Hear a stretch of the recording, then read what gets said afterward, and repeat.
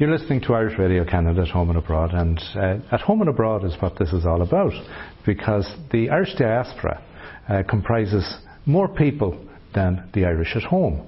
And the Irish government have made serious efforts over a number of years to stay connected to and keep connected to the diaspora. And there was a Global Irish Civic Forum 2 years ago. And I look at the front page of the policy document. It says the Irish nation cherishes its special affinity with people of Irish ancestry living abroad who share its cultural identity and heritage. And the second Global Irish Civic Forum is due to take place in May. And Minister of State Joe McHugh is now the responsible minister for that. And thanks, Minister, for taking time to have a chat with us. The first forum went off a tremendous success. I know that the number of people who attended way exceeded what was anticipated. And I know that there was a lot of satisfaction with the outcome and the input from the participants. Having had the brief now for a period of time, I know you've studied the policy and some of that. What is your view of what had been the first forum, how it had set out some goals, objectives, and where you're going with those? Okay, there's a big question. Thanks, Austin, and look, it's an absolute pleasure to do this interview, and it's an absolute privilege to be in this position. I only got it last July, but it is combined with international development, and there's so many interrelationships between both. In fact, when I was in Kenya recently in Nairobi, we met all the Irish missionaries, we met all the Irish diaspora that have done so well down the years, decades, and to see that mix is just wonderful. You're right, 2014 was the first time this policy was initiated, and Jimmy Deanahan, my predecessor, was the first minister, so he would have been involved in the first Civic Forum, and I want to have a forum now on the 4th and 5th of May that is just going to introduce people, get people talking, find out new ways of doing things, because not the challenges, I don't see it as challenges of the diaspora. The opportunities of the diaspora are so immense, so enormous, and so big that we're going to identify people. We're going to try to encourage as many people to come as possible. The word's already out there. Sean P. Moynihan, my friend from Boston, last night was tweeting he'll be there. And interestingly as well, a lot of the missionaries that are abroad, they're talking about coming back. So I want to bring together different voices from different backgrounds, different experts, non-experts, to look at ways where the diaspora can better communicate together, and how the diaspora can help sustain maybe a lot of the welfare organisations. Our immigrant support programme funds up to €11.5 million a year in funding, but we're looking at the whole area of sustainability and how these groups may be working with business in these different areas where Irish immigrants who are successful business people could help work together in the whole sustainability issue, and just look at new ways of doing things. So I'm a person who's not into reinventing wheels, because we have a natural connection of people. Irish people are well connected through, could use the example of the GAA, and it's how we could better facilitate, how can government facilitate a better communication. Like, for example, in Vienna with a new business network, in Edinburgh with a new Irish business network, how can they get better connected?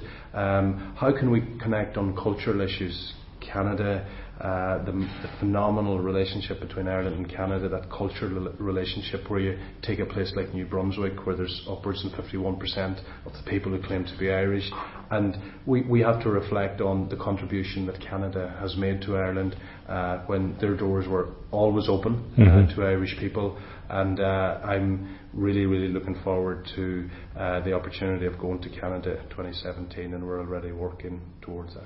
And of course 2017 is a big year in Canada in that it's its 150th, and there's a lot of work going on to help identify and expose what was the Irish contribution to that. But going back to the previous forum, before we talk about the one that is coming up in May, after any event, there's always a lessons learned, and while I accept you're in the portfolio only since last July, what lessons would you say were learned? Well, look, it was the first opportunity. It was an opportunity for people to have their say, and the big issue, the big thing that came out of it was communication, better communication. Now, I believe that the communication can't just come from Ireland, say the Department of Foreign Affairs. Number one, we don't have the resources to do all that job globally. You're talking from Sydney to Buenos Aires in Argentina. But I think we can look at ways of creating that awareness and creating those links where groups can work together. Like take for example, even tonight in Dublin, we're setting up the first ever Donegal Dublin Business Network. And the idea of that Donegal Business Network is to get the people better connected in Dublin already. We're already finding out in Dublin that there's very successful Donegal people that we didn't even know existed. For example, I thought that was at a Daniel concert. For example, at the Royal College of Surgeons, the head of the Royal College of Surgeons is a man from Carndona. Right. So that's at a micro level. So if we could try and replicate that at a global level, right, and let people know, for example, in Nairobi, there's a great nun from the Loreto Order, Sister Mary Owen. She's working on a HIV project. She's got her own laboratory. She's got 124 children and teenagers on that project doing fantastic work. But she needs help. So maybe we go to Berkeley, for example, in California, and is there a possibility where there's Irish people working in the medical field in HIV analysis? Can we get them better connected with the people who are doing right, the work in Kenya? Similarly in Canada, thinking, the richness of the successful Irish people who just want to do things, want to help out, and the Irish people have that innate desire to help, not just Irish people, to help the vulnerable people and people who are in need. So I think the big thing that came out of that first forum was communication, and it's not just about Dublin communicating directly with Canada, but can Newfoundland connect with Berkeley College? Can we enhance those interlinkages? And I think that's a big thing that came out of it for me. So in that case, moving into the forum that's coming up in May, have you priorities set insofar as what you would hope you can grow from the previous one and accomplish in this upcoming? We do, yeah, we do. We're obviously going to be looking at the communication end of it again, and we're going to bring in the practitioners. Who are the practitioners in communication at the moment? It's Facebooks, it's LinkedIn. So we're already engaging with these people have the databases. They know where the people are. They know what sector they're in. They know what their likes, what their dislikes are, what their nationalities are. So we're working very closely with people involved in the communication sector, but we're also going to basically provide a platform for people to articulate what their needs are. Now, if you're in the United States at the moment, things have changed in the last few months, where people are feeling, Irish people, particularly undocumented, are feeling vulnerable. Can we help them? Things have changed across the water in terms of Brexit. So things have been evolving so quickly in the short period of time that different needs will emerge, and I'm hoping that from a strategic point of view, intergovernment between government departments, that my personal desire is that if Joe McHugh, Minister, is going to be going to Vancouver in whatever month of the year, that in 2 months later, if there's another Minister coming out to Canada, is there more joint up thinking? Is there more sort of strategic thinking, strategic follow-up, rather than just Ministers arriving, pulling a crowd together, and making a speech and then everybody goes home? I think we have to be more strategic in all government thinking, and that's already happening within the Department of Foreign Affairs at the moment. They're working on the Asia strategy. They're working on there is an African strategy as well as an America strategy. So we have to be more strategic, and I think the Civic Forum is critical to that, because when a minister or the IDA or Enterprise Ireland, when they are meeting in foreign countries, it's the Irish diaspora that gels that together. It's the Irish people in that particular area. They're the ones that pull the thing together, and they're the people that are driving the agenda, both at a community, civic, and business level.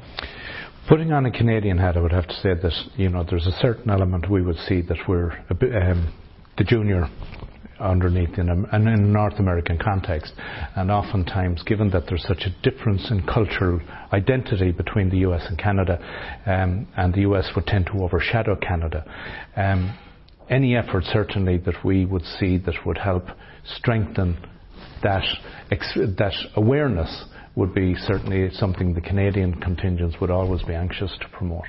Yeah, I mean, look, I could talk all day about the richness of that relationship, and I'd be the first to put my hands up and say maybe it's a relationship that we have taken our eye off the ball, because, as I said earlier, the Canadian door was always open, not just back in the 1800s, but recently, going back to 2011, where the Canadian government signed up, I think it was something around 10,000 visas for young people when we were under tremendous pressure economically. A lot of them came from my own county of Donegal, and I hear from them, I'm in touch with them, and the welcome that they've got, their participation in Canadian life, and it's a two-way street. It's just wonderful to see that relationship grow, even in later years. But also, Canada, is an example of how we can learn even from our own, with our own, as we sort of see still current challenges in our own peace process. If you think about what Canada did as a model, where it had its history in terms of the British and the French, and how that political peace process model wouldn't have been called back then, how we could learn from that as well. So I think we can learn from Canada as to how two identities can coexist. If you want your French identity, you can have it and you can still be Canadian. If you want your British identity, you can still have it and be Canadian.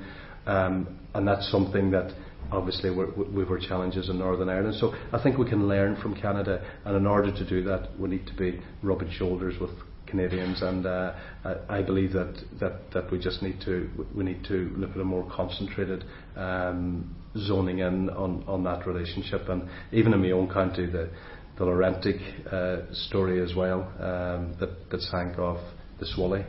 We do a lot of commemoration efforts around that, but the good Wool, and your ambassador as well is a unique man who wants to grow that relationship as well.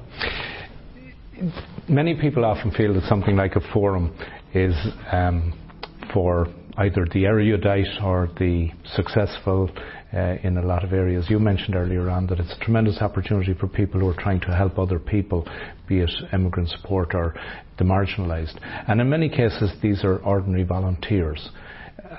The forum, and I'm inviting you to invite people to say the door is open. You're the type. So who should be coming to this forum? Well, I think we're not making a prescription here. It's open, so we're hoping that people from all backgrounds will come. And I think, like in the Unique Irish way, the business and the opportunities and the opportunities that will be seized on at this event will probably be outside of the formal conference itself. People meeting each other, and Irish people are not shy when it comes to introducing themselves and looking at trying to develop relationships further. So I think we're going to have such a diverse range of people there. And wearing my international development cap, I'm trying to encourage the Irish Aid Unit to have a role within the Civic Forum as well, because I used the example of Nairobi and Sister Mary Owens, but that's happening all over. It's happening all over the world, where people involved in missionary work, going back to the past, or priests or nuns, but now through NGOs, people's volunteerism, there's all that potential. So my message is, there's an event on the 4th and 5th of May. I may be the Minister for Diaspora, but I'm a realist. There's 70 million people claiming to be Irish worldwide. So I have to question what my responsibility and what my potential or what my restrictions are as a Minister and what I can do. But the best thing I can do is maybe try to facilitate, try to signpost, try to provide opportunities, be it business to business or business to community, civic to business, for people to meet. Because when Irish people meet, it might be over a pint at 11 o'clock in a bar, or it could be over breakfast at 8 in the morning. They will hatch a plan, they will hatch an idea, and I've been encouraging as many people from Canada, Irish descent, whether in New Brunswick or St John's or Vancouver or wherever, and whatever capacity, that the door's open. to differentiate the Civic Forum from the Economic Forum, which is very much a business forum. The focus here certainly is on the more human side of things. That would be correct? Yeah, that would be correct. And I've had a conversation with my officials around, the distinction and the differentiation between the economic business diaspora network and also the Civic Forum. But what I'm trying to do in this one is, and there's business networks, there's Irish business networks which are very loose networks. I met one in Boston, I mentioned Edinburgh, I mentioned Vienna. And these business networks, I think, can provide invaluable insight into how they can get more involved in maybe the civic needs in America. Like if you think in the United States, we at the moment with the undocumented, we've all the support system there for our immigration centres and people working directly with the undocumented, but who can help them out as well? Maybe there's business networks within those different areas. So I'm trying to work on the business out. So there will be a business element to this Civic Forum, but not per se as an economic forum, but can the business networks help in assisting a lot of the welfare organisations, civic forums? And something I haven't mentioned yet, culture, and that's something that Canada has in spades in terms of the groups that are promoting Irish. You've got the Irish language organisations out there. So are there areas where we can assist the sort of the development of the culture, which is already growing, which is developing, and maybe if there are projects in Canada whereby that's the bell with it. So it's time to go and vote. I'll let the audience know that we work really hard here. It's not the Angelus. No, it's not the Angelus. So there's going to be a mix there with the business, Austin. Yeah. Well, in view of the tolling of the bell, it's time for. No, we're okay. We're okay. We should wrap up anyway. But Minister, I do want to thank you for taking the time. It's been tremendous, and I certainly enjoyed being at the last forum, and hopefully I might make it to the next one. I wish you every success in your accomplishments and your goals. And Duman, thank you for taking the time. Gormaigah agus boilam a buíos ago ag achan duine ag obair go dín son na duine arana I Canada agus tá ag súil go mór le maturas I gabhíl is a seach déag níl sé sacrí ha filar ag tá ag súil go mór agus tá mar go dí an tochi jerfa idir an Kangal idir Canada agus arana Gormaigah. Gormaigah.